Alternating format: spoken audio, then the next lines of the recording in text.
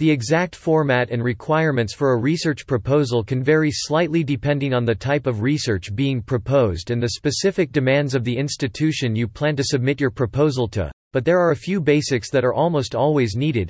Overall, a good research proposal takes time to write and must identify what the proposed research will address and why the proposed research is so important. 1. Come up with a title for your proposal. Your title will vary based on the type of research you're doing, but in general, you'll want it to be concise and descriptive. After reading your title, your readers should know what to expect from the proposal and be interested enough to read on. 2. Create a title page. A title page introduces the title of your proposal, your name, and the primary institution you are connected to. Each sponsoring agency may specify a format for the title page. If an agency does not, apply the APA style. 3. Summarize the proposal in your abstract. The abstract is a summary of the problem addressed in your proposal.